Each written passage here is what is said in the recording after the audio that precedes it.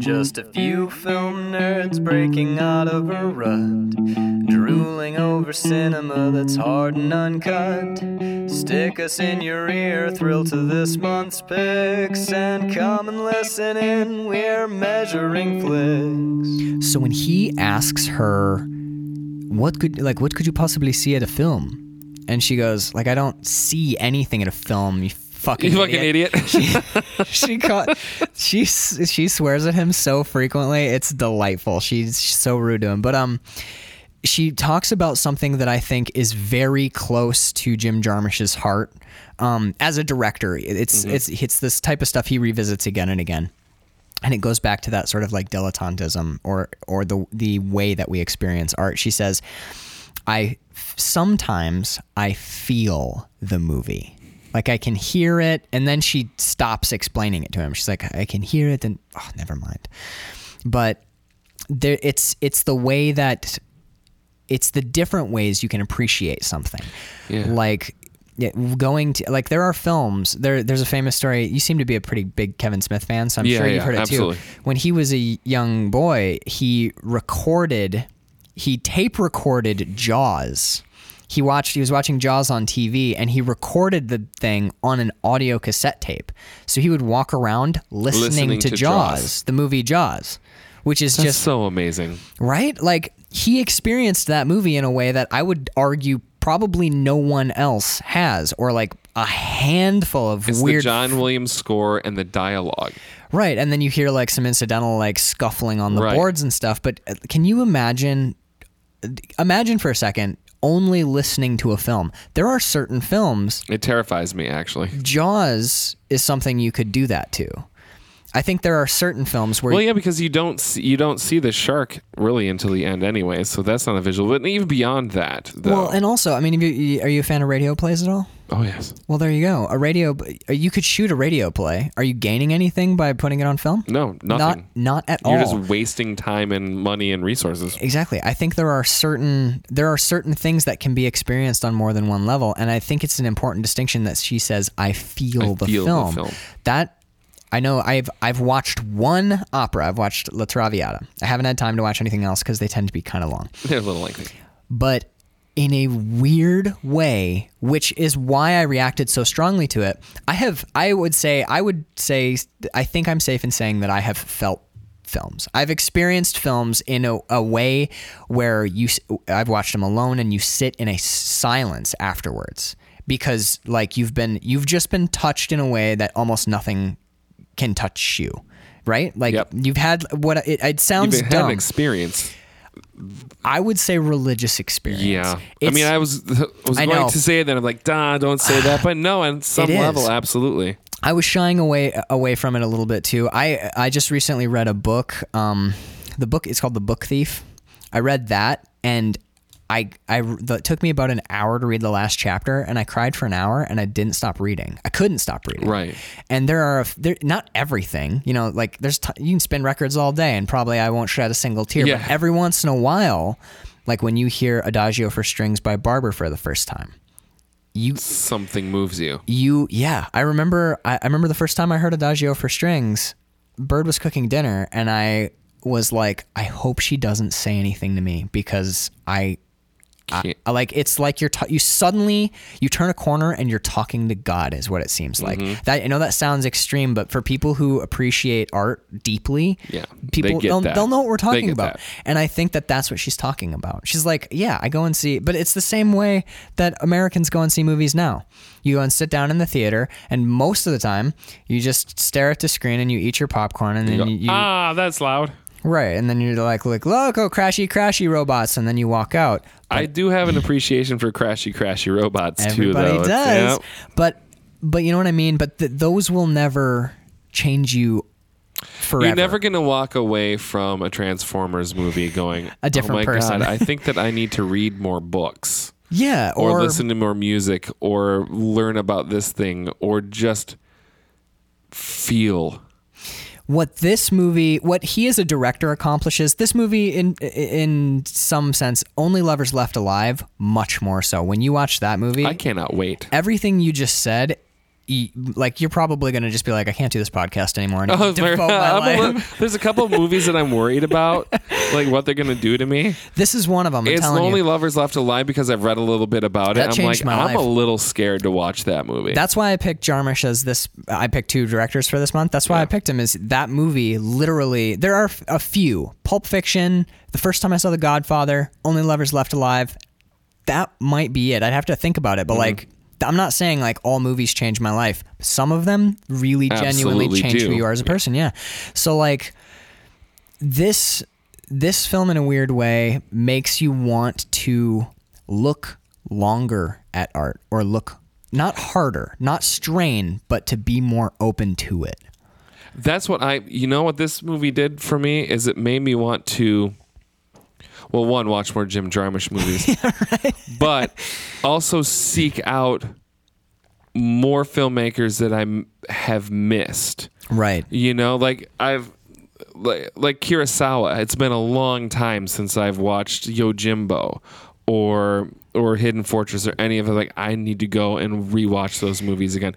It makes me want to seek out. I want to go and buy Tom Waits records and Neil Young records and the Talking Heads. I want to like fucking like do deep long dives with music, and I also want to read more. Like, it's watching this movie has like lit a fire under my ass to like seek out more of the same. Yes. In a way. Yeah, Like just absolutely. to seek it out and to feel, because what this movie did to me, it's like I said, it was like okay overall, but the fact that this movie exists and how it's written and how it was composed and the way it left me feeling, and the fact that I watched it twice in 2 days, that doesn't always happen. In fact, Right. very rarely so, unless I'm watching the commentary.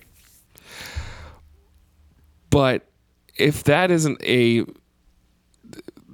speak to the quality, not even necessarily the quality of this movie, but just to the overall experience that you get watching something like this, that makes you want to seek out more of the same. Outside of its quality. Am I cracking? No, not at all. Okay. You're doing good. I'm just adjusting volumes because now I'm noticing that you are slightly louder than I thought you were, because these earphones are really good. Oh, perfect. And outside of the quality of the film is the efficacy or the power of the film. I would argue that this is not necessarily Jim Jarmusch's best film, but I would say it's one of the most powerful. Sure. In that I remember the first time I saw a movie like this and became aware that this sort of thing existed. That's what I'm saying. Yeah. Yeah. I'm like, oh shit. It's like This kind of thing is out there. I want to see all of this kind of thing that I can. it's like you just discovered there's a whole new thing that you didn't know you loved. Yeah. And now that world is open. it's all there. Yeah. Yeah, it's like I didn't know fishing was so amazing, but there's this whole world of like fly fishing and reel fishing and boat fishing and different kinds of fish and different. I remember for me there was 2 big ones, and one is like painting is boring, painting is dumb, I don't like classic art. Who's this Francis Bacon? The first time I saw a Francis Bacon painting, I was like, oh, I've just been looking at the bullshit they show everybody. That doesn't mean that's how all painters paint. Right. Go and look at a Francis Bacon painting right now. You will immediately either never want to look at a painting again or dive down the deep Just go down end. the deepest. Oh my God, yeah. The first time you see an Andy Warhol, that's not his Campbell's soup cans. Right. And you're like, oh. Or yeah, don't like his like pop art prints. Look at early Warhol and you're like, what the fuck? Mm-hmm. Where is this? Why don't they teach you this? It's because everyone puts, and that's how you get stuff like Hollywood. Yeah. Everyone puts validity on a certain type of movie and says, this is a good film. And then everyone tries to make a copy of that. And then you get copies of copies until you have watered down shit. Yep. Then you get stuff like Jim Jarmusch, who's like, no, fuck all that. I'm going to make exactly what I want to make. And they're like, well, let's give you some money. And no. How it's about okay. I just get my own money and then I do exactly what I want to do, and you get real art, and it blows your mind. Yep. It's like the first time I heard, I really liked Nirvana growing up. And then you hear Nevermind and you're like, this is great. And then someone hands you In Utero or hands you like the box set with all their early demos. And you're like, what in the fuck is this? This stuff exists. Yeah. It's so much rougher and so much more raw, but it's so much more real. Yeah. There's like pain. It wasn't compressed in the studio and somewhere. it was perfect in high school too, because Nevermind is all anthems, and it's great. It's a great album. But someone hands you the first time I got the box set for Christmas, and I'm listening to it's just Kurt and crew recording on a boombox, and you're like, oh my god, there are oceans of like pain and angst, which is awesome in high school, that are completely unexplored in that anthemic album that I've been like playing in my car. There's a whole other deeper thing, and that's what this movie is. It's weird that we do these digressions, but they're all completely relevant. I fucking love it completely. I'm all right with it. So yeah, this is a thing that he comes back to again and again, is not like you have to go and experience certain types of art. It's just sort of like, and he's not even like telling you like, this is how you should experience art. No. It's just... No, he isn't. Like, watch this movie or not, he doesn't really give a shit, I don't think. He makes Jim Jarmusch makes his movies for him. He makes them for himself. Right. And I mean, for an audience, for an audience, but it's for the audience that's going to watch them. Right. It's like he's not seeking an audience. The audience is there. And I don't think he's really tailoring it for anyone. He's like, this is what I wanted to make, take it or leave it. People that are going to like it are going to like it. Or even take the parts of it that you like. That's one thing that I really like about revisiting classical music. My dad always liked it, and for me it was always, I called it migraine music, because that's what he'd put on when he had a migraine. But I have all of his old CDs. I have all of his old paperbacks. Like when my dad moved, he was like, I'm getting rid of all this. I'm like, no, this... Let me have. Yeah, give me everything. So when you revisit classical music, you realize really quickly that, yes, Beethoven is a genius, but in that 40-minute song of his, it's not 40 minutes of genius. There's a lot of, not filler, but there's a lot of... There are moments... Refrains and rephrases, and but then there's those... Yeah, there's 30-second bits. There's 2-minute bits. When you listen to Holst... There's build up, but the build up is not genius. What's genius is when that build up breaks, and then you're like, holy fuck, Holst is amazing. No wonder John Williams ripped him off so bad. Shit. But you realize, like, with this movie feels like jazz in a way. Yeah, it's like when Newland. I read that as a comparison, which I get it. What do you mean? This movie is more like jazz than anything else, because there's different themes, and some of it's genius, some of it isn't, because there are different riffs. So in jazz, a lot of the musicians will take different solo breaks. Right now, this is the sax man playing. Now this is the piano guy playing. Right. Now this is the drummer playing. There's even a fun jazz joke in this movie. Oh, there sure is. Yeah. There sure is.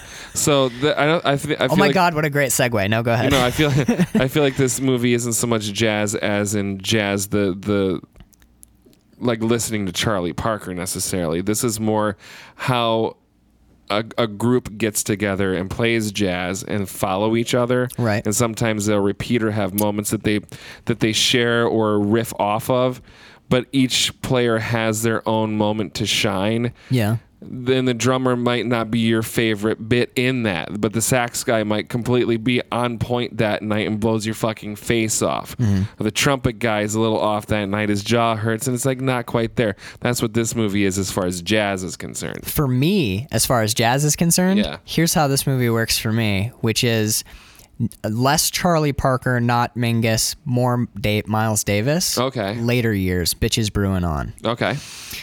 This is, everyone's up there doing their thing, and they are all 100% on point. The drummer is excellent. The saxophonist is excellent. The trumpet player, fucking spot on. But you're there for the trumpet player. So the moments that shine to you, where you're like, fuck, that's amazing. That's the trumpet player. But my brother's a drummer and really loves jazz drummers. So to carry the metaphor, me and Sam sit down and watch Night on Earth, and I'm like, oh my God, the blind girl in the Paris segment. He's like, yeah, that was okay, but dude, that Italian for him, he sees the drums and he's like, that's fucking amazing. Yeah. And what I love about this movie is that it doesn't demand that you like it all, and there's not, this is the moment that all people will like. No. It's just, this is everything there is. It's not universal. Yeah. It's literally, it's like, here is the movie. Grab what you want. There will be moments that shine for everyone. Like, everyone's going to get something out of this. Yes. But like, for example, I think you're hitting as we're talking, there's stuff that's like hitting you where you're like, oh my God, that was so great. And then I'm like, oh, yeah, that was pretty good. And then I'll gush about stuff that I like, and you're like, nah, that's where I cashed out. But right after that, so we watched the same movie. Yeah.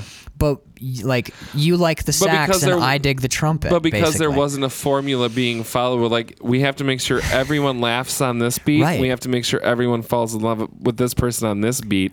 I hate to say this, Marvel movies. Yeah. When Captain America is, I don't know if it's Civil War, but when Captain America's holding the helicopter onto the helipad and he's struggling, everyone in the theater is like, look at that. Everyone is there for that. Yeah. And then we all sit back as exposition happens. Right. This is freeform filmmaking. I fucking love that. Me too, man. Holy shit. Right? Marvel movies, they'll take you to their climactic moments where everyone, oh my God, Guardians of the Galaxy. Yeah. End of Guardians of the Galaxy where everyone joins hands so that they can defeat the big bad. Yeah. That's everyone's climactic moment. Point to the climax in Night on Earth. There isn't one. There is not. This is so fun. This is why I fucking love this movie and movies like this. Because look at what it does to your brain, right? Yeah, I love it. All right, so let's extend the jazz metaphor and go to Rome, shall we? So Rome. Tannish. My second favorite. Tan. The color is tan. I couldn't think of it's like beige, but it's not. Taupe, maybe? Taupe. But you know what's weird is it's perfect. It's all, as I said before, all the colors this is the color of the wall on the clock, which is basically the title card. It reminds you of like the Colosseum and of the stones. It reminds you of Rome. It's so perfect. But go ahead. So I love that this starts off with two people fucking on a Vespa. And that's essentially what this whole segment is about, is just Roberto Benigni like confessing to a quote unquote cardinal who is a bishop, right? Thinks it's a bishop. He thinks it's a bishop. And the guy tells him repeatedly it's not a bishop. I just have to read a couple of my notes because, like, first of all, I feel like the priest is Paolo Bonicelli, by the way. So it's like Roberto Benigni has a blind girl's sunglasses. I thought that was kind of funny.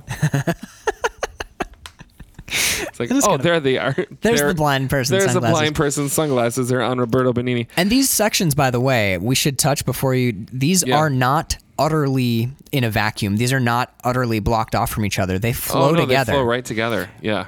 Not looking at racism, going straight to racism, blind girl sunglasses and then talking about making love at the end of the Parisian segment, the sex talk, to overtly talking about sex in the Italian section, and then from the sex talk to the death of a priest, next section goes into the death of a child. Yeah. It's these sections are not they flow together. Yeah, these are not naturally. 5 short films. This is one film that is 5 distinct sections. But sorry, go ahead. Dive in. All right. So when we follow him around for a while, just him in the cab. A long time.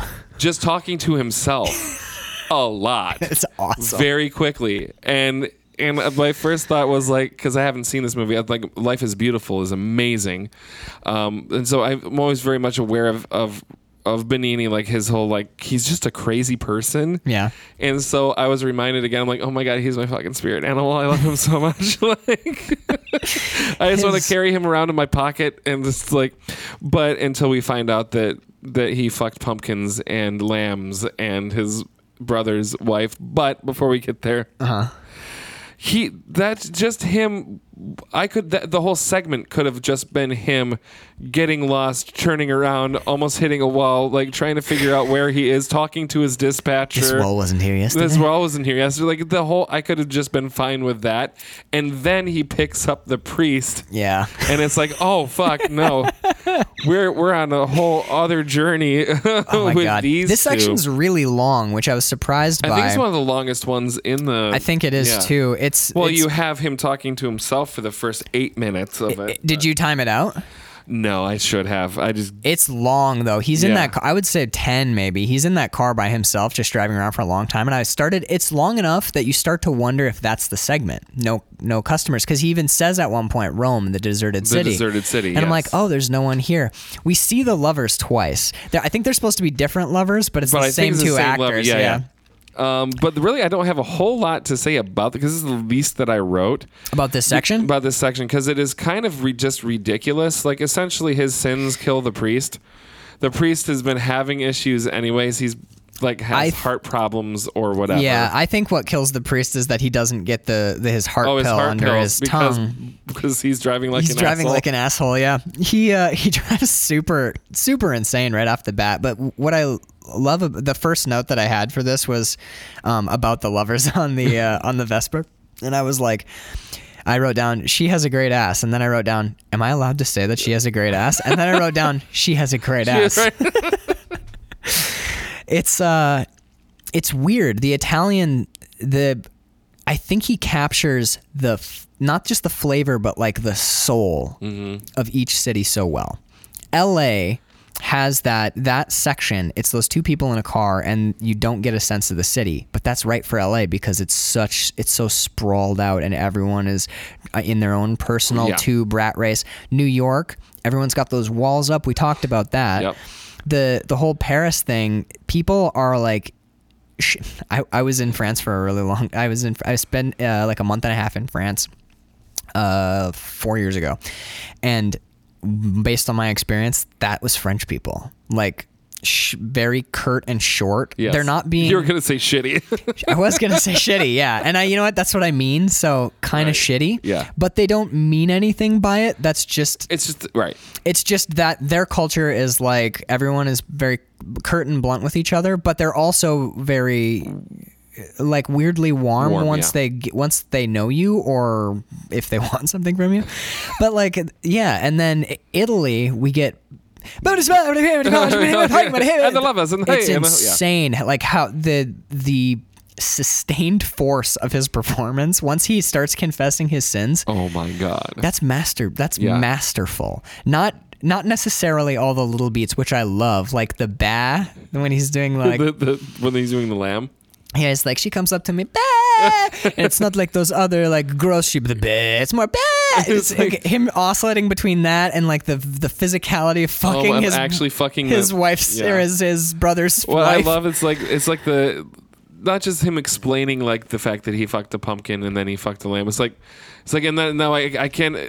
So my dad found out that I was having sex with a lamb, so he sold the lamb to a butcher, not even a nice butcher, like the asshole butcher down the road. Right now I can't eat meat. I haven't eat meat since, and actually I don't eat vegetables either because of the pumpkins. So he goes, I really don't eat much of anything. Eat much of anything. But I love when he talks about how he doesn't eat meat. He's like, I don't eat meat. So when people are like, oh, do you want some nice lamb? I'm like, no, thank you. He does like unnecessary dialogue, and you get the sense that Jarmusch is like the first draft. I would be willing to bet the first draft was twice as long as that. Probably, yeah. Because I think he went stream of consciousness and then he whittled and honed and sharpened because it's perfect stream of consciousness. It seems natural, and yet it's stunningly poetic. It feels like someone that's been holding this in for 35 years and finally decided tonight's the night this is the priest that's going to hear about this. Yes. And finally saying all of this stuff that you've wanted to. He is the Athenor, and this story has been under that constant pressure and heat within him for his entire life. And today it's the heat. He's unsteady how like crazy he is. And you get the sense that he's been made this way by this thing that he's been carrying. Yeah. So tonight is the night that heat cracks the Athenor and out comes this story. It pours out. Oh my God. And it just goes and goes and goes. And it keeps going. It's amazing. I love that the first thing we hear is English. He's singing The Streets of Laredo, which I only know as a Johnny Cash song, but apparently it's much older than that. Someone else wrote the lyrics. I saw a name in the credits, but I didn't give it enough of a shit to write it down. But yeah, he sings the first couple lyrics of The Streets of Laredo, which I think is interesting because he's in Italy, but we do get that. There is some sense of like Wild West to this. Yeah.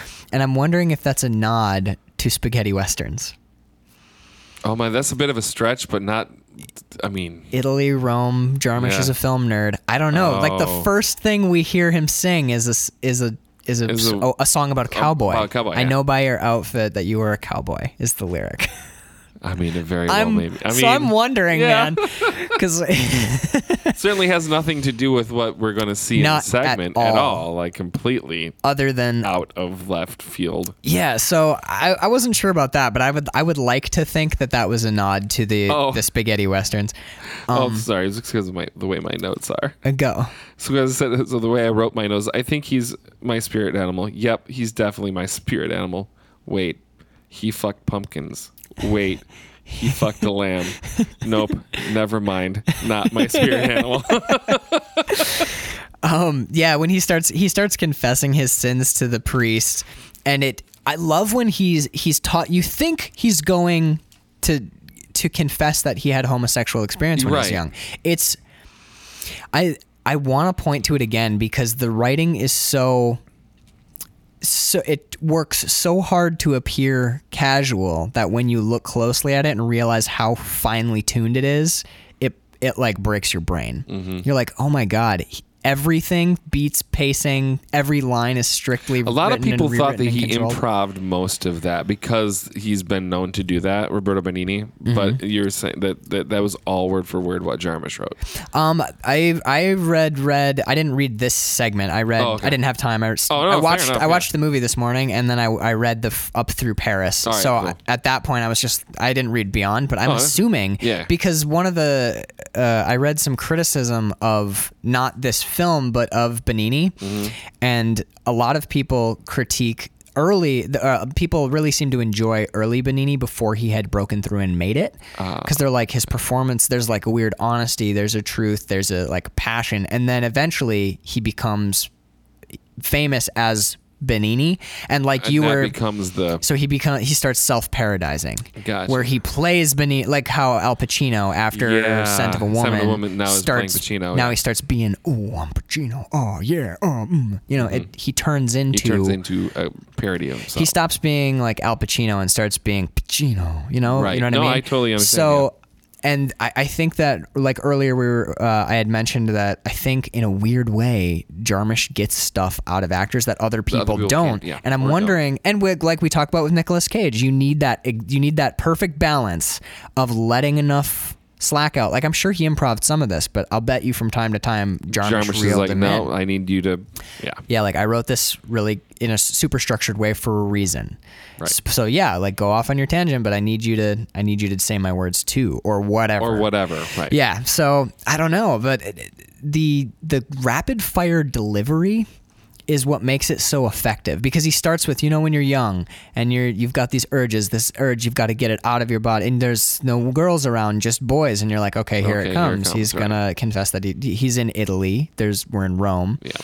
And he, I don't know how recently you've seen Coffee and Cigarettes, but It's been a while. there are jokes like this in Coffee and Cigarettes where you get a setup to a really obvious punchline, and then he subverts the punchline. There's a bit where there's a section that's Iggy Pop and Tom Waits meeting for coffee in a diner, and Tom Waits is late, and he's like, I've been performing surgeries all day.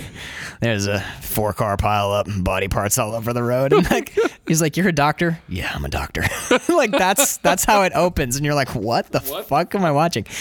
And then he goes, so we would, we just, me and the other boys, we'd carve holes in pumpkins, make love to pumpkins. And these are like, pumpkins. Huh. Interesting. And you're like, okay, there it is. We are done now. And then he's like, but I wanted something that I could look in its eyes. And you're like, oh, maybe he raped a girl, or maybe he, and then he's like, so there was this lamb. And you're like, What? Lamb. Wow. Mm-hmm. The best part of this is when he finally gets to a human being, his brother's wife. Yeah, you're like, okay, the human's gonna strike me as normal. It's somehow the weirdest one because her ass reminds him of a pumpkin and her panties remind him of the wool of the lamb. So, and he refers to their sex constantly as fucking like animals, fucking like beasts. And you're like, oh my God, why is this worse? Why is this worse than the pumpkin having sex with your brother's wife? And he talks about, starts going into like really, really gruesome detail to this priest in the back. Yes. He's like, there was hours and she screamed, and then the priest goes, because he's having a heart attack. One of Jarmusch's favorite films is The Cameraman by Buster Keaton. Okay.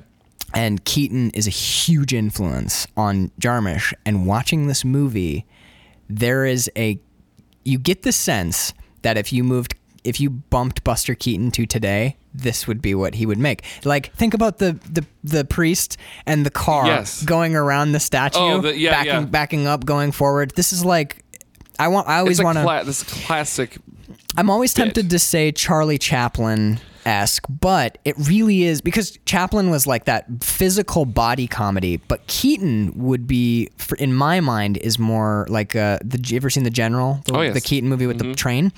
This reminds me of that because Keaton interacted with the environment, the whole world around him. Charlie Chaplin was so effective because he was the broad, like, slapstick physical comedy was centered on him because he had such masterful control of his body and his motions, and he would directly interact with his environment. But in a Keaton film, Keaton interacts with like the whole world. Right. Have you ever seen The Cameraman with Keaton? I have not seen The Cameraman. I think it's available to stream for free online. It's really, really funny, but the way that he can break a window with his camera over his back and then turn and knock a vase over with the other side of it as he turns and then hit someone in the face with the front of it at the same time.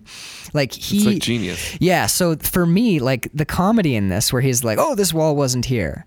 And it's like, all very Buster Keaton-y. It's very Keaton-y, and that in that sort of, not broad comedy, but that funny slapstick Laurel and Hardy-esque, where like, and she screamed, and then I screamed, like that shit right there. I think that those influencers are showing. Oh, they're there.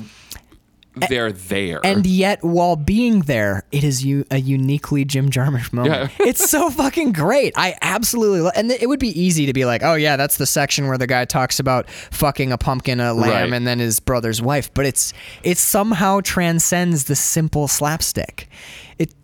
I mean, dude, we get Weekend at Bernie's at the end of this. I know, that's I was gonna say, it's like, and it's Weekend at Bernie's at the end. Like, holy shit. One of my funny things. That, less the Weekend at Bernie's, to give him his credit, that is more Chaplin-y to me, where he's, I can't get the body. I'm going to pull the bench, but the bench is stapled down, and I'm going to get the body. That was all Chaplin. I mean, and we get broad moments of like, not dumb as in bad, but like dumb comedy, like close the eyes, bang, the eyes open with a sound effect. Yes. And it's not a big sound effect. It's like, bang. Yes, it's a bang.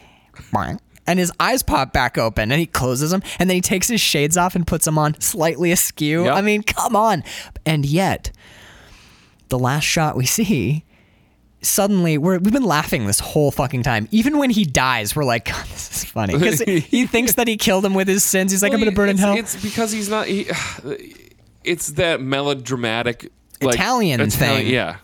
I read in one of the essays in there that someone thinks that Jarmusch's not Jarmusch's portrayal, but Benigni's portrayal of this character was a commentary on the dumbing down of the Italian male Italian society because of machismo.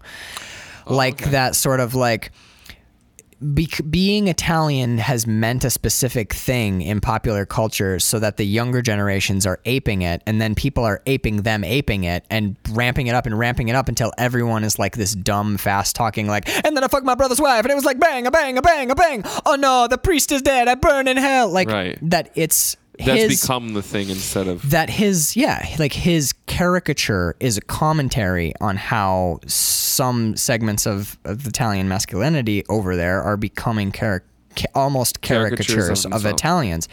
I'm not sure if there's any validity to that. It's just a note in it was criticism that I had read about this piece that I thought was kind of interesting. The Hotel Genius bit. It seems like a throwaway monologue But this is also another thing that actually happened to Jim Jarmusch, right? They would drive past this Hotel Genius and talk about what geniuses they thought would be there. But I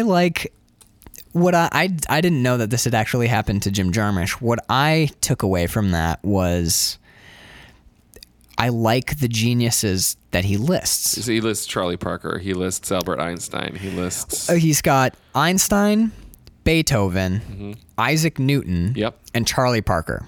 So that right there is dilettantism at its finest. You have an early like physicist basically who discovers gravity. You have the guy who comes up with the theory of relativity. You have a classical composer, and you have a jazz musician.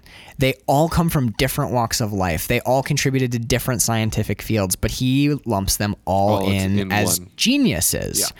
But there's a second part to the joke that people, I think, is easy to gloss over. But he makes a joke where he says something akin to like, Charlie Parker, oh, hello, Mr. Charlie Parker, have you met blah, blah, blah? Oh, say something to him, Charlie. And Charlie goes, and he plays saxophone. I think it's in a way, not a critique, but an observation about the nature of genius, which is in order to be a genius, you become so specialized that you cannot communicate outside your field. Charlie Parker doesn't know what to say to Isaac Newton, so he just plays him some saxophone.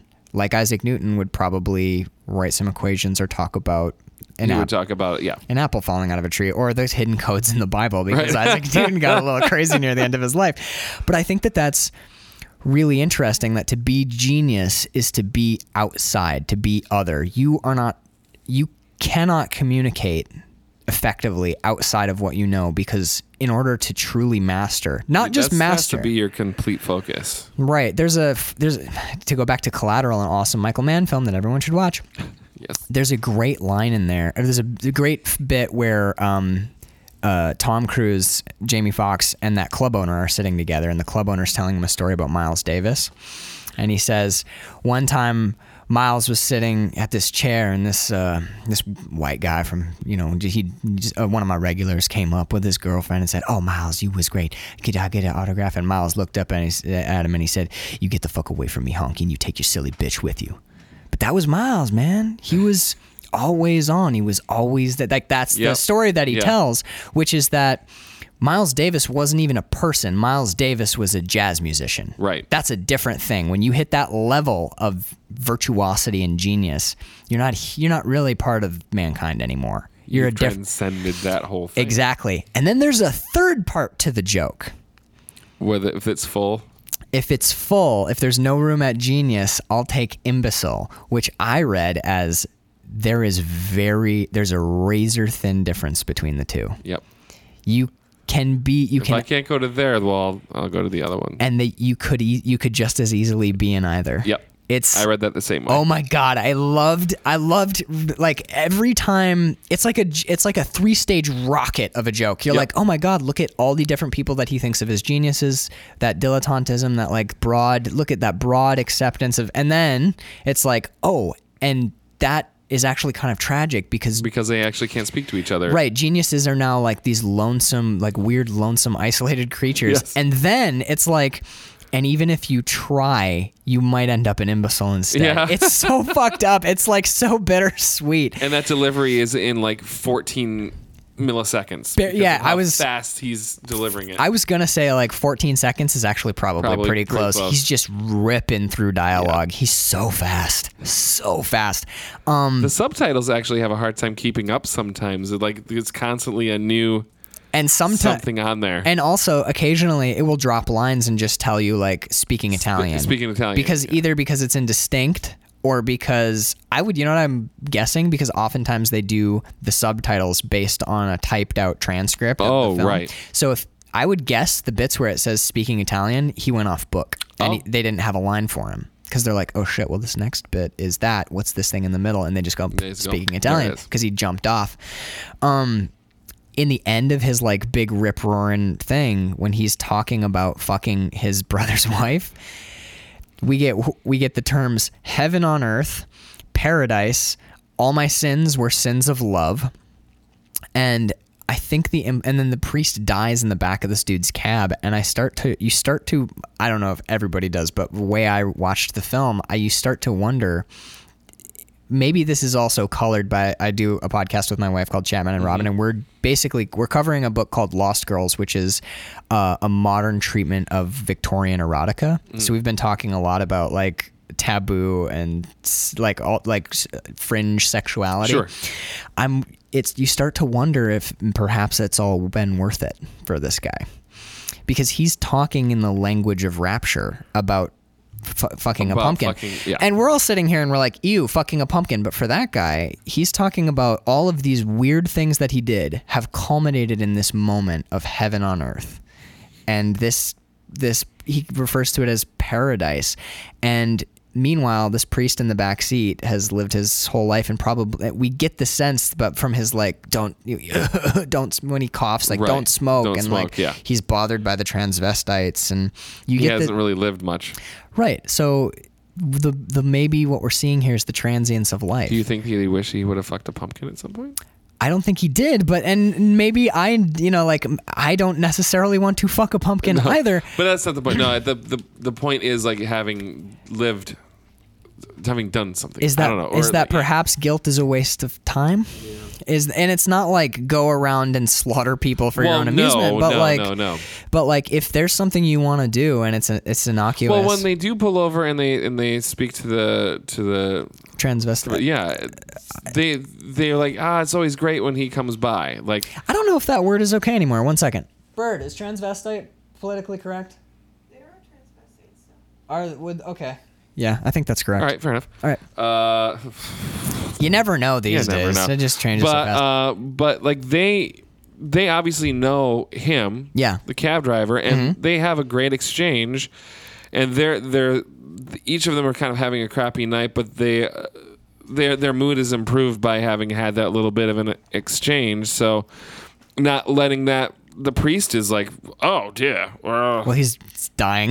And he's At that also point, dying. he's like, But it's like there's something to say about acceptance too, and being able to like improve your night by engaging with another human being, right? And in a brief weird moment, in a weird way. Oh my God, you're right. There's even a line about it. Yeah. They don't. It's not even a sexual exchange. no, but it when is not at all. Not in the slightest. But when he drives away, one of the transvestites says, "Oh, I love talking to him. He always cheers. It's either cheers me up or like brightens my night or something like that." And you get the sense that just that little bit of that bit of a moment Put a little bit of an upturn on the and the him night. too. They helped each other out. Yep. And you get the sense that those two, I don't know if they're would be considered transsexual. This is weird, but that those two prostitutes that we see are like horrifying and beyond the pale for that priest. They are a thing to be saved rather than humans, distinct people, distinct members of humankind. So, we talked about this on the other podcast when we ran into a couple of issues that dealt with like there was one that dealt with like foot fetishes. There was one that dealt with a girl who liked to be scalded.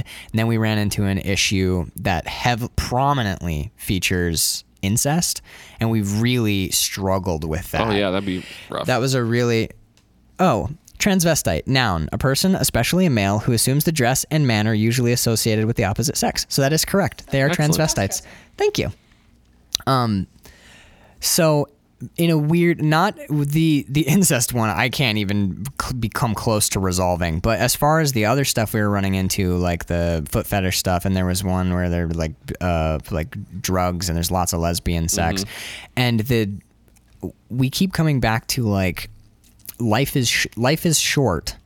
And if everyone is on the same page and okay with it, and you're cool with it, and it's something that you want to do, go for it. Fucking do it. Yeah, so in a weird way, when he's like, I fucked a pumpkin, I'm like, not my thing, but good on you, buddy. No one got hurt. Right. And then, I mean, maybe your brother. Well, the lamb, though, didn't have any say. Yeah, the lamb, that's not okay. That's not We're okay. going to say. I'm going to say no That's on a the lamb. bad one.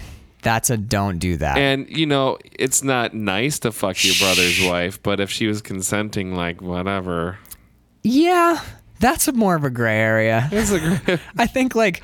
I don't agree with it. It's a dick move for sure. For sure. But someone could potentially get hurt, though. Yeah, but, the weird thing is, like, it comes back to those couple of lines, that paradise, that heaven on earth, sins of love. Is there a distinction between a sin of hate and a sin of love? Yeah, like murder, destruction, like there are definitely, like, no one is going to defend, like, going out and cutting up somebody that you don't like. No. But like, I was so passionate. I loved her so much. I love my wife too, but I had to, and it was one night, and it was heaven. She was radiant. It's weird that such a slapstick, funny bit of comedy should have something so heavy buried in it. It's like the LA segment when Corky and Vanessa or Victoria are talking to each other, and they're like, "Oh, I want to be a mechanic," but really, it's like you're old and you missed your chance. Right. Every line is 2 lines, and I think this is no exception. And this one is particular. This was my least favorite until I started talking about it, and now I'm not sure. Right. Because on the surface, this is rapid-fire slapstick comedy, but it's addressing issues of faith and guilt and sin and culpability and the transience of life. And I don't think you could have it's addressed insane. these heavy things without the laughs. That laugh, without a clown delivering it. Oh, our second clown. Yeah. Our second clown cab driver. Yep. Yeah, and it's not that Jim Jarmusch can't deal with heavy material. No, not at all. Speaking of heavy material, do you want to move on to... Shall we? Oh, just one funny little side note. I don't even know if it has anything to do with anything except we mentioned Weekend at Bernie's. So I used to live in Baltimore, and one of my roommates, one of his favorite movies is Weekend at Bernie's. Okay. But he doesn't speak French. No, none of our friends do. Okay. But one day he accidentally got his DVD copy of Weekend at Bernie's stuck in the French and couldn't get it off, but he just kept watching the whole movie. Uh-huh. So now there's a yearly party at his house where you go and you watch Weekend at Bernie's in French, and it's fucking hilarious. It's Bernie, Bernie, Bernie, Bernie. It's like the weirdest fucking thing. Oh my God! Are we? Should we bring this tradition west? I think we should. I mean, Chaz Phillips would be so proud. Wow! Weekend at Bernie's in French. In French.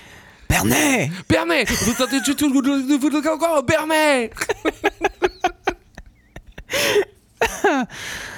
Oh my God! That sounds delightful. It is. It's quite fun, and you have to drink every time. They say Bernie. Bernie. So you make it 5 minutes into the movie. It's 5 minutes. You're fucking hammered. And then you watch Star Trek: The Next Generation. Do you know who else is hammered? The 3 guys that our cab driver picks up in the next section. They are the drunkest trio I think I've ever seen on film. That, again, you know what? Oh my God. There are 2 physical connecting points at the beginning. Okay, the next segment is Helsinki. It's this weird purplish lavender blue. Helsinki is the capital of Finland, for those of you who don't know.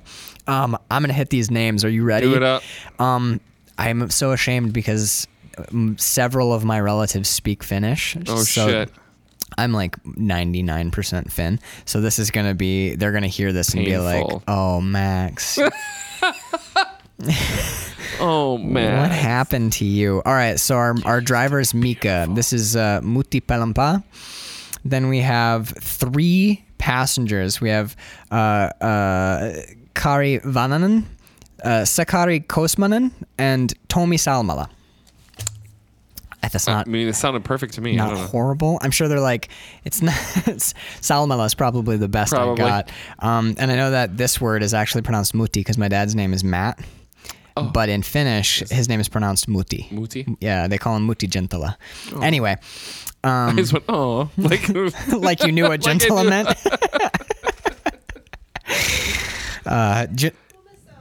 Yeah, Matti Kumasauna. He's that's the sauna king. Oh. Sauna king Matt. I keep doing everything is so adorable. You said a Finnish word. No, but yeah. Aki, though, is the drunk one, right? The one's completely passed out. Yes, also named after a famous Finnish film director. I wrote down some of his movies elsewhere because I want to go and watch them. It's so weird when you run into anything in like essays on Jarmusch's movies or film criticism or whatever. If anyone mentions a film in relation to Jim Jarmusch, I'm like, I guess I got to watch that. Right. There's one Moi un Noir or something like that. It's a French film. Yeah, I'll just give you the list. I compiled a list of authors and shit. I count on you for all my list making. Oh my God. Yeah, we're gonna You best believe there's some art house in your future. I love it.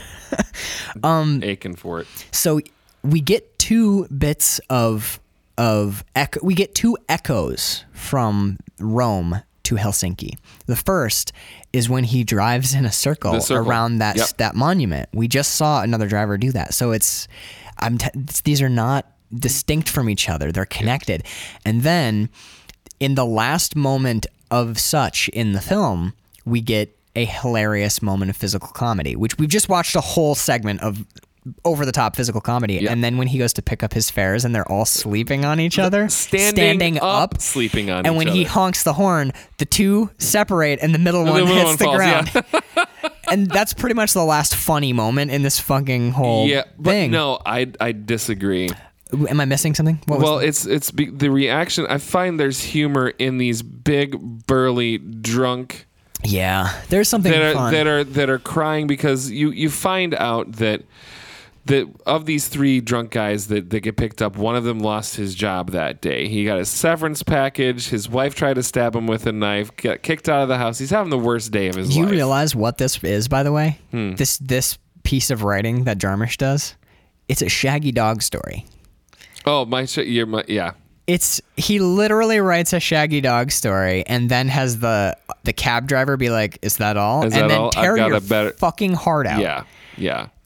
I don't think I've ever seen it done better. It's amazing. It's amazing because you get the sad story, the Shaggy Dog story, which is like, oh, it's kind of sad and fucked up. He lost his job. Is that it? And he's like, no, he bought a new car, and then he lost his job, and they kicked him out, and they threw his severance pay, and then his car was trashed, so he caught a bus home. When he got home, his wife was like, "Your daughter's pregnant." His daughter ran away, and he told her that he lost his job, so his wife asked for a divorce, and then chased him out of the house with either a butter or a bread knife or a butcher's knife. We can't be sure which. So and you're like, fuck, that's like the worst. And then the cab driver's like, is that all that happened? And they're like, what's your big horrible story? And they're like, how could it have been worse? And then tells the most honest and heart-wrenching and slowly pace. It's like, I can't even. And it's the contrast between the two stories. The delivery of them. And the acting styles. Because you have three big drunk Finnish dudes in his car. And the one up front is kind of like, he's got long hair and he looks rough. He looks like 20 of my family members.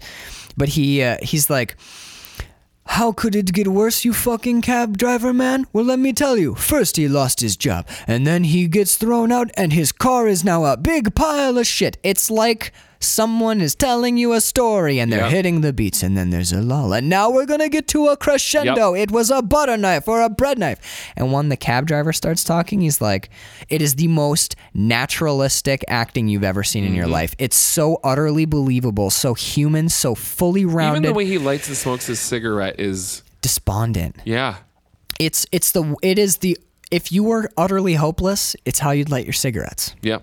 It's amazing because he's like, "Well, my wife and I have been married and trying to have a family for a while. She works one job, I work two." And then they bust his balls. They're like, "Oh, 2 jobs, what a heartache." Or no, when he says, "I'm married," they're like, "Oh my God, that is terrible." Ha ha ha. Right. And he keeps going. He keeps telling a story. And his story is literally just like, "My wife got pregnant and she said at 6 months that she started to feel a little strange, so I brought her right to the hospital." He's not doing like, "And then I brought her to..." He's just telling it very earnestly, just like... He's not, he eventually like starts to break down, but he's not like hitting, you could have done, the performance could have been, "At 6 months, she began to feel a little strange." Right. You could have done that, but it's... So I brought her right to the hospital, and the doctor came out and he said my wife was fine, and I was overjoyed, but the baby was in an incubator, and it's matter of fact, and the way that the way the story is stretched out and delivered, the guy's not crying, he's not breaking. So you're like, you wonder, you don't know whether the baby is alive or dead until he says it's dead. Yeah. And he said and he's like, and I didn't know if my baby was going to live or not, so I decided I couldn't deal with the pain of it, so I decided I couldn't love this baby. So I had to kill my love. And he talked for the baby, not kill it, but like the love that he had for it. His love for the child. He had to kill that love in himself. not allow himself to hope and Right. kill his love because the doctor gave the baby a week. Yep. But then it was 2 weeks. But it didn't Now matter. things are getting better. Well, it was 2 Yeah. weeks was when he decided that he had to kill his love for the child because Right. it wasn't going to live. And so that line, oh my God, when he's like, I had to kill my love, the way he delivers it. and that's when he pulls out his cigarette and lights And it. also, neither of us speak Finnish. I've heard Finnish my whole life, so maybe I'm able to pick up inflections better. I kind of doubt it. I remember out at camp there was a channel we used to watch.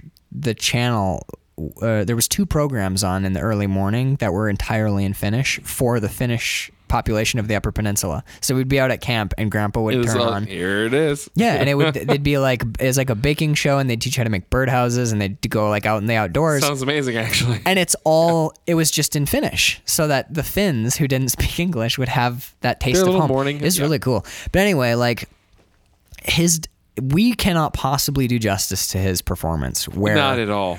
where he talks about the baby now has been living 3 weeks, and my wife came in to me and said that I had made a mistake, and I realized this baby will need all my love. All of my love. So now you're like, oh, is the baby gonna He's gonna live? be okay. And then he's like, and so I loved I loved the baby, more than and he talks. anything. It's in a weird way. It's an echo of Helmut because we see him. We hear secondhand the moment when he let hope back in. Yes. He crushed himself down to despondency, where he was like, I was dead inside. I had given up completely on this child, and I did not love it. And then his wife was like, you have to love this child or it's going to die. And he goes, and I loved it, and I felt such relief. I felt such joy. And this is where he starts to crack just a touch. And then they go into the hospital. He says, we went into the hospital, and the doctor was waiting for us, and he took us aside, and he told us that morning the baby had died. And the way he delivers it, you're just like, and Like just soul crushing. what really gets you though, because you got to remember, these are not 5-minute sections. These are like half hour. Yeah. These are long. And then we have been on him the whole time. And then you cut to the guys, these boisterous drunks, and the one in the front seat is crying. Yeah. And you're like, oh my God. Yeah. Because they're telling their friends' misfortunes, and they're being all funny and slapstick. Yeah. They're cracking jokes. And then once that guy starts telling his story in earnest, we cut to him and stay on him. It is beautiful.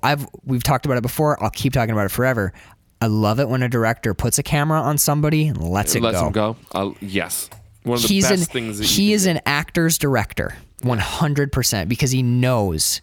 I'm getting chills talking about Yeah. this scene, but he knows when his actors, he trusts them, and he knows.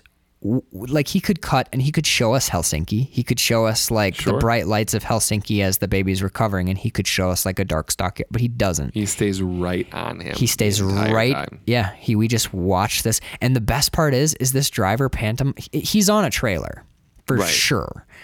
The car is on a trailer being dragged because of, I think it's like insurance reasons. You can't have your actors actually driving and delivering dialogue because it's irresponsible because they're not focusing on their driving. But he's pantomiming driving perfectly. He's like making turns, and he's like His eyes, how they track his turn. Yep, and he how tracks he's- his turn. He's looking at signs. He's checking his mirrors. Yep. When he lights his cigarette, he does that thing where you look down, but you're still watching the road, and then Yep. you look up. His performance is amazing, and Jarmusch knows it and stays just on locks on him. Just locks on him, and he's like, "Okay, guys, watch this." It's fucking. That's the mark of a director. They're not trying. They are not. When a director is showing off, they're cutting all over. When a director is letting The scene play and the actor do their job. making decisions in service of the film rather than in like, oh, and check out that slick whip pan I just did, Right. or whatever. Like, Yeah. So he puts on this guy, and you know what? By letting us stay still for so long, when we get a cut, the cut itself surprises you. Well, then I also realized I hadn't taken a good full breath in about 3 minutes. Fuck yeah, dude. You're just sitting there on your couch, and Yeah. the weirdest thing happens in this one, in particular, this one in New York. You smile, you laughing. The Shaggy Dog story in here, how his buddy's bad day yeah, or whatever. Like, it's funny. You find yourself like smiling Kinda and chuckling and like, yeah. how like hapless Maki is. where he's just like, he's like falling asleep at the wheel when we first see him. He's driving around in circles, and he plays perfect straight man to their drunken buffoons. Oh, absolutely. Where he's like, where do you want me to take you? Take us home. Where is home? And then they have that big argument where they're like, you're going to drop me off first. No, we all live in the same neighborhood. Well, no, he's like, we have to drop him off first because he's our friend. He's drunk, but he lives the farthest away. Oh no, he's our friend. We're going to drop him off first, then you, Right. then me. And he's like, where am I going? We all live on the same block. So it doesn't fucking matter at all. Yeah. So like there's moments of like humor and funniness, but then as soon as the script lets Maki off the chain to tell his story, you get such a shift where, just like in the New York one, you find yourself like grinning at the screen and you're like, geez, this is fun. Yeah. And then you can point to the exact moment where your smile just disappears off your face. Completely gone. It's amazing. And you stop breathing. And you know what's weird is it's still technically not plot. No. The plot is the driver picks 3 drunk guys up and brings them home. Yeah. That's the plot of every single one of these Plot sections. doesn't really matter. Not at all. I love, and you, oh my God, I love it. You say that to the wrong person and they're like, oh, what are you talking? Some of the best American novels are finely plotted masterpieces. And Jim Jarmusch is showing you that there's another way. And Kevin Smith. Yep. And the Miramax 90s kids. Yep. They're showing you that, okay, and it's in a weird way, I equate them with the Beats. I don't like any of the Beats. I don't like Jack Kerouac's books. I like William Burroughs, his story and the idea of him, but I actually don't like his writing. His poetry is okay, but like as far as the Beats go, I think that they are masturbatory and excessive, and they violate the rules for the sake of violating the rules rather than servicing their own art. But I think the Miramax, I call them the Miramax kids, but those filmmakers, those late 80s and late 80s, early 90s Miramax filmmakers, those people of that oeuvre, that particular zeitgeist reacted against film that came before, but not for the sake of reacting against something. They wanted to make movies.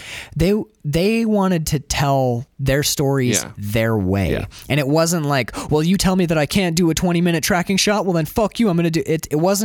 It wasn't just to break the rules. It was because the rules didn't allow them to tell their story their way. The way they wanted to, yeah. And that's why those artists resonate with me. Yeah.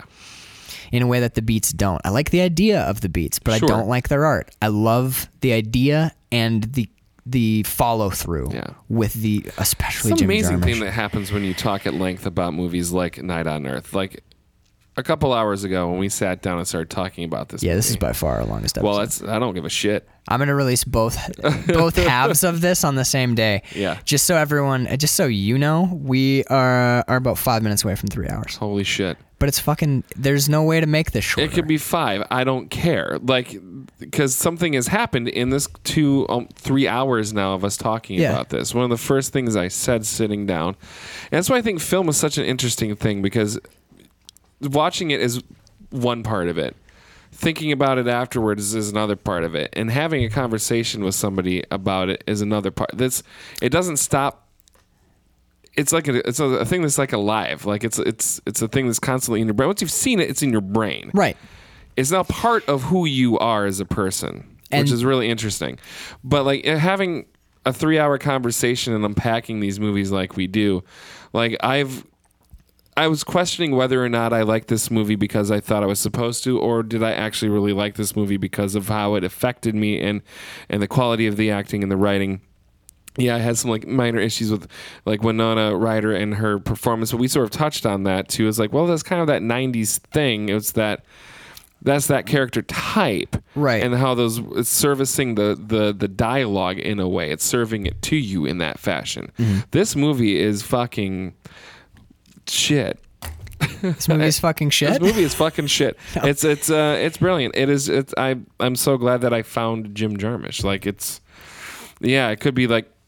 It's not going to be for everybody. Right. Yeah. There's a certain set of people for whom this movie. Well, how do you talk for 3 hours about a movie? That's not 3 hours long. It's not 3 hours long. No, this movie's 2 hours. You talk for an hour longer than the movie. An hour is. longer. Yeah. Yeah. Definitely. I like that you broke it down into 3 categories where you watch a movie, you think about a movie, and then the third component almost nobody does this. Almost nobody talks about. Yeah. And to be honest, what we're doing is fairly unnatural. We have microphones in front of us, we're recording it and sharing it. So, but sitting down with somebody and having a deep discussion about a piece of art, like we could do this for Batman Begins, and we would appreciate Batman Begins more. Mm-hmm. Or we would maybe, like, for example, I appreciate Prisoners slightly less because you showed me some of the flaws, but it changed the way I thought about it. And it changes the way that you think about art. Like, especially with this film and this director, which is why I'm glad I picked him and his movies, is we've talked about Beethoven. We've talked about visual arts. We've talked about film as an audio medium. Those conversations, my notes, I have my notes in front of me, but when we do these episodes, over half of the stuff that I unpack and throw out on the table, like I can't remember what it is, but today, there was several of them, but one of them was, oh my God, is Streets of Laredo a nod to spaghetti westerns? I don't have those thoughts until I say them to you. Right. As we're conversing, those thoughts happen. Yeah, like parts of the movie unlock. Yeah. So if you're just sitting on your couch and thinking, you're like, that's a great movie. But I guarantee you sit down and you have a long form conversation where you explore the nuance of some particular art. Popcorn's gonna pop in your brain. Man. Yeah, it's so weird. There's a lot of stuff in this conversation that I did not have in my head before we started. It's not just us regurgitating notes. We're learning what we think about this through these conversations. And it's I honestly genuinely feel like not just the heady ones. The last two we've done have been real heavy.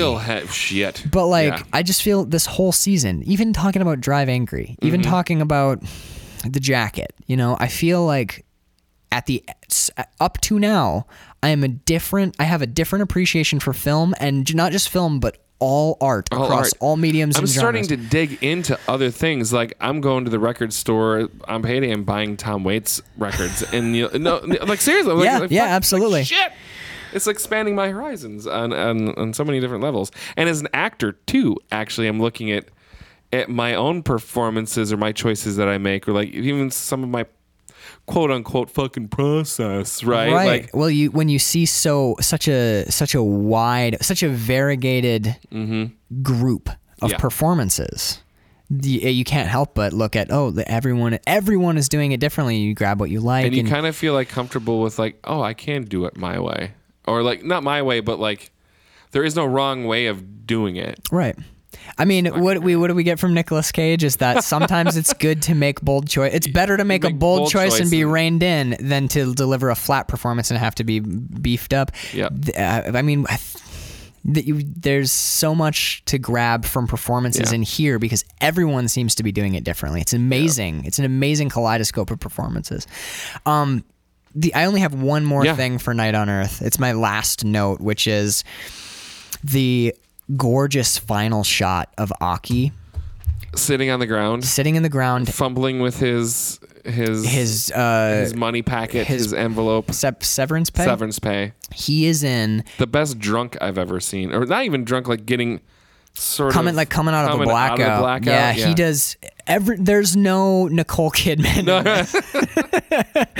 But yeah, this is one of the best drunk performances I've ever seen. But what I noted was cinematography, which is he's near a streetlight. So there's like an orb or an area around him, which is slightly warmish in color. It's not warm, but it's like there's a touch of like yellow or orange and the sun is just coming up because we started with sunset in Los Angeles and we get sunrise in Helsinki. And God, what a great line, by the way. Are you going to be all right? Do you know where you are? And he goes, yes, Helsinki. Not home. He doesn't know where he doesn't. In Helsinki. He's not in home. He's in Helsinki. Yeah. Just fuck. That line just hit me so hard. But anyway, like he's in a warm bit of color on the screen, and all around him is like utter freezing cold. I looked at that, and he's sitting there on the ground, and I wrote down, the ending is not up or down or hopeful or bleak. It simply is. And I think that is a great way to look at this movie. Oh, and even like the two neighbors of his come out of their house to go to work and like, hey, Aki. And he's like, hey. Hey. Because I was trying to figure out, I'm like, is this a downer ending? I don't think so. I don't think so. Is it a hopeful, like, upbeat ending? No. Nope. It's just an ending. Yeah. Jim Jarmusch is, again, he's just showing you something that The is. guys got dropped off. Right. Like, this guy, does he get back to, I don't know, he's sitting there, he has a severance packet in his money, and fucking helmet is still lost in Brooklyn. Like, is it as easy or fun as being like Wakanda forever, man? Oh man, it's so, because they think they're goat herders, but they're not. They're really technological. Oh, that's an up ending. Yeah. The and end, you love that ending. Yeah. And you go out of the theater and you're like, holy shit. Right. The ending of The Machinist, that's brutal. Yes. This is just, it just like, is. It's Fiend. Yeah, exactly. Oh my God, what a perfect way to end a Jarmusch discussion is just Fiend. Yeah. That's literally it. That's how this movie ends. I've got nothing else on this at all, but God damn. Yeah. Two great fucking movies. I know.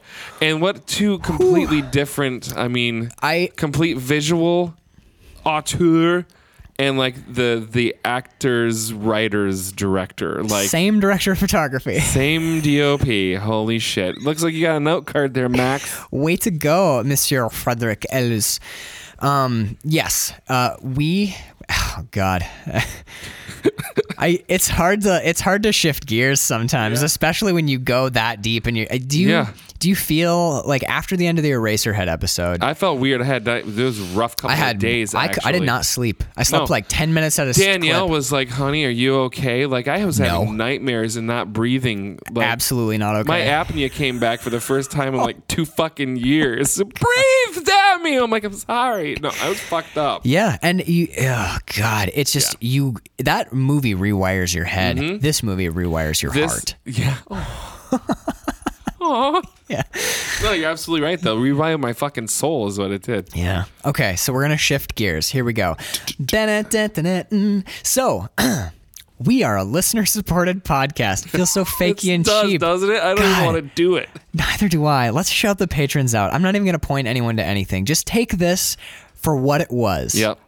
Like the movie that we gave you. We're going to thank our patrons because they help make it possible for us to do to have breakthroughs like this. Yeah. So, let me thank John Scheibe and Casey Scheibe over in New York City, where Jim Jarmusch got his start. So you guys are in the heartland.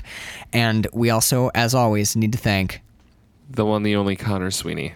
Oh my God, Connor Sweeney. I know. I actually ran into him the other day. Did you? Yeah, volunteer party for the Old Town Playhouse. He was there. What was he doing there? He's a volunteer. Was he volunteering as a? I know he has a long checkered history as a security guard. He does. Well, he was actually former Secret Service, checking IDs at the door. Okay. But not very well. Did you present him with your fake? I did 2 fakes at the same time, and he didn't pick them out. Didn't either one. That's weird because one was Susan Sarandon. I do not look like Susan, at all. Like clearly, not don't. Even your hair's similar. Yeah. But and the actual the Sean Connery James Bond ID. His MI6 ID. MI6 ID. And he let you in and was like, he was more impressed by that one. He's like, I really appreciate your work, sir, and all that you do. And you were like, awesome, you shouldn't be at the door. I went into, at least you tried an impression. I had a Poets Night Out event, and Connor was working the door there.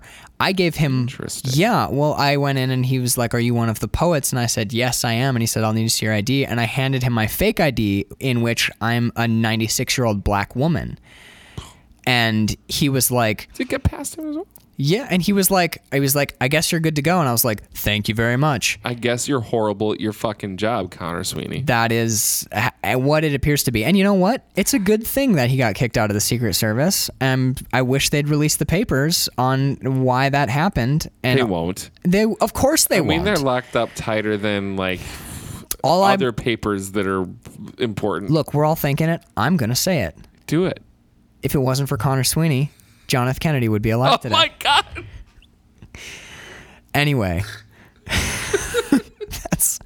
Holy shit. That's all I've got. So, let's yeah. So